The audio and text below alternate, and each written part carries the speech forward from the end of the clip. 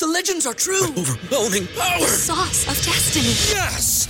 The most legendary sauce has arrived as McDonald's transforms into the anime world of WickDonald's. The greatest flavors unite in all new savory chili McDonald's sauce to make your 10-piece Wick Nuggets, fries, and Sprite ultra-powerful. Unlock manga comics with every meal and sit down for a new anime short every week only at WickDonald's. Ba-da-ba-ba-ba, go! And participate in McDonald's for a limited time while supplies last. With the Eagles and the quote-unquote unnamed sources, I tell you who I can name, and that is the great Eagles insider John McMullen, who's kind enough to join us tonight. John, it's been too long. How are you, my friend?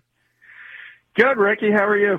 I can't complain. We are in Florida for the All-Star break, trying to get a little suntan maybe, and get a little rest and get ready for a exciting second half of the baseball season. And we're just a couple of weeks away from training camp, obviously, and this year we'll have 3 instead of 4 preseason games for the Birds in the month of August.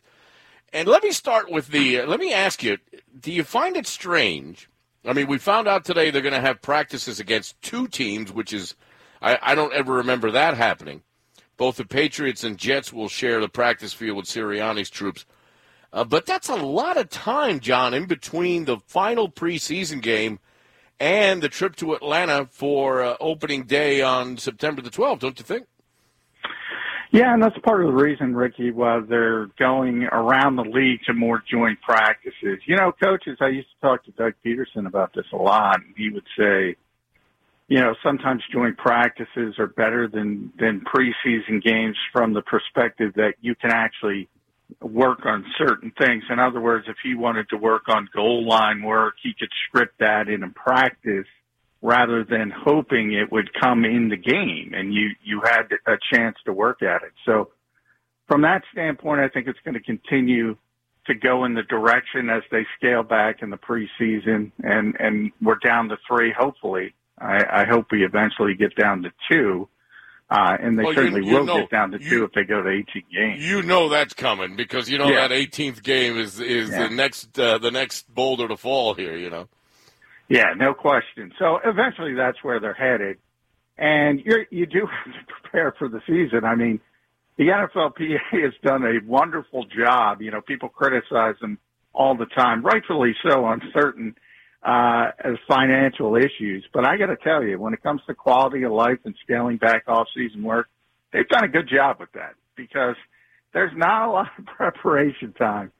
And coaches are always wringing their hands because, especially ones that have been around for a while, which is not necessarily the Eagles coaching staff, but because they're so young. But it's not like it used to be. So those first couple weeks of the regular season, they tend to be a little bit sloppy. All right, let's get to all these unnamed sources. And I hate when it's unnamed sources. But what's your take on these things that came out today, supposedly players, telling what I guess it was Michael Robinson, NFL Network, that came out and said that there's certain players that have their doubts about Nick Sirianni's ability to run a football team. Yeah, well, my take is it's not that big of a deal, number one. I used to say this about Carson Wentz, Ricky. When people would say everybody doesn't like Carson Wentz, go line up the next 90 people you meet, and they're not all going to like you. Well, maybe they'll like Ricky Ricardo. I can tell you they're not going to like me. I can't find 90 in a row. I mean, that's just natural. Think about the opening press conference, Ricky. Think about how the fans took it. Mm-hmm. A lot of fans said, what the heck is this guy? That's the same way the players are. The players are people. There are certainly players in that locker room who are coming off a pretty successful era, obviously, except for the last season with Doug Peterson, are probably saying to themselves, what the heck are we doing here? But that to me is human nature. It's not that big of a deal. They'll all give him a chance. Ultimately, if he wins games, he'll be successful. But, people are going to question. And Lane Johnson coming to his defense immediately on social media, that's great, too, because Lane's a leader of this team, and he wants to stick by the coach, and that's a positive. And, we got to talk to Jason Kelsey down the shore a couple weeks ago, and he was saying, giving rave reviews about Nick Sirianni. All that is positive stuff. But, yeah, there are guys that are questioning whether Nick Sirianni is the way to go as an unproven head coach, a rookie head coach, a guy who wasn't on a lot of people's radar. And remember what people were saying about Doug Peterson, Ricky. Mike Lombardi, and this is the least prepared guy in the history of the world to be a head coach. How did that work out? Nick will get his chance. But, yeah, it's human nature that certain people have doubts. And Michael Robinson, by the way, the last part of this, he didn't wake up today and say, I'm going to destroy Nick Sirianni. Players talk to each other. Sure. And he's probably heard a couple things. It's not that big of a deal. All right, let's take a look at, as you 2 weeks out here, take a look at training camp. And look, you're going to want to have the eye test, and you're going to want to see and feel and listen and smell everything that goes on here. But as we sit here tonight, as we watch the baseball All-Star game, once the All-Star break is finished, it starts to the letters NFL start to creep more into our conscious on a daily basis. Okay, so when you look at the Eagles from the point of view of it being July, okay, right now as we start looking toward training camp, give me the strengths and weaknesses of this roster as you see it at this moment. Well, the strengths are easy, and it's typically what it has been in Philadelphia. I mean, really, since Andy got here in 99, it's offensive and defensive line. I mean, that's what they believe in, is building up front on both sides of the football. They're very strong on the offensive line. And they, the silver lining to last year and all the injuries and all the attrition, Ricky, was all the young players getting valuable reps. And now they have depth as well to go along with Brandon Brooks being back and Lane Johnson. That's potentially a top 5 offensive line. A lot of ifs because you have aging talent that has an injury history, but those guys can play. We all know that. Defensive line as well. Fletcher Cox still plays at a high level. Brandon Graham still plays at a high level. They're deep. Javon Hargrave, Josh Sweat, Derek Barnett. So that is the clear strength. And that's good, by the way. If you can block people and you can rush the passer in this league, you're going to win some games. The question marks, look, it's got to start with the quarterback. I mean, you've seen it from a national perspective. I think Pro Football Focus was the latest one. They had Jalen Hurts rated 31st to 32nd. Chris Sims, we all know, is, enemy number 1. Didn't have him in his top 40. Mm-hmm. Not a lot of guys believe in him from a national perspective. And why is that? Well, 52% in the league, where 65% is average now. That would be number 1. Does he have the accuracy to throw from the pocket? Because at some point, Ricky, you can extend plays, you can run the football, but at some point you're going to be in the fourth quarter and it's going to be 3rd and 7. You're going to have to stick your back foot in the ground and convert. Can he do that on a consistent basis? I don't think any of us know. And he's going to get 1 year to prove it. And I'm not sure that's fair because I don't know if this team's ready to win. So I asked myself, Ricky, can Jalen Hurts do anything to keep the Eagles from going for a quarterback, whether it's Deshaun Watson, cleared of allegations, or a top 10 pick next year? I don't know if he can. So that's number 1. And then number 2 would be cornerback. I mean, they have to get a cornerback. And it might be Steven Nelson. It might be somebody else. It might be via trade.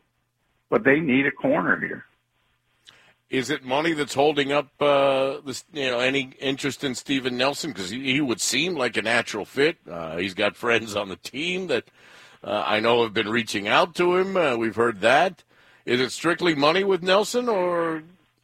He's holding on to this hope. It is strictly money, and he was. I think he was scheduled to make about it might have been $8.5 million with Pittsburgh before he was released. And he wants near that money. And at this point of the game, he's not getting it. So if I'm the Eagles, I'm pushing hard and saying, look, we obviously can't give you that type of money. What we can give you is an opportunity. Because everybody needs corners in this league. So there are a lot of teams who would be interested in bringing Steven Nelson in, but he's going to have to fight for a job elsewhere. You're not going to have to fight for a job here, Rick. He comes in tomorrow, he's a starting corner opposite Darius Slay. So that opportunity gives him an ability, if he plays well, to go back on the free agent market next spring and make a lot of money. So if I were the Eagles, and I'm sure they have done this, that's what they're pushing. This is your best opportunity to prove yourself on a one-year deal. And as we get closer and closer to the opening of camps, you would think that the walls may be closing in on a guy like that, and he may, it's really a game of chicken. Who reacts first? Am I right, John? Yeah, it is, and it's like the baseball trade deadline, Ricky. I mean, deadlines spawn action. So, I mean, as training camp approaches, that's when he'll make his decision. And as a veteran guy, who knows? He might want a couple more weeks off. As somebody who does my own show, I know everybody's on vacation this time of year around the NFL. So nobody's doing any business. So as it creeps closer to the opening of training camps around the league, you'll see not only Nelson but other veterans will make their decisions and come in late. Because remember, teams have already budgeted. Teams have full off-season rosters. So there's not a lot of wiggle room. We talk about Zach Ertz here. What are the Eagles going to do with Zach Ertz? Well, other teams have already budgeted. They've already got their plan at the tight end position. So it becomes much more difficult at this time of year. I should actually rephrase that. What are the most significant rule changes that are going to stick out, real blatantly this year that we have to look out for? There wasn't a lot of massive rule changes this year, which I think is a good thing. I think the intent and the points of emphasis are the bigger deal.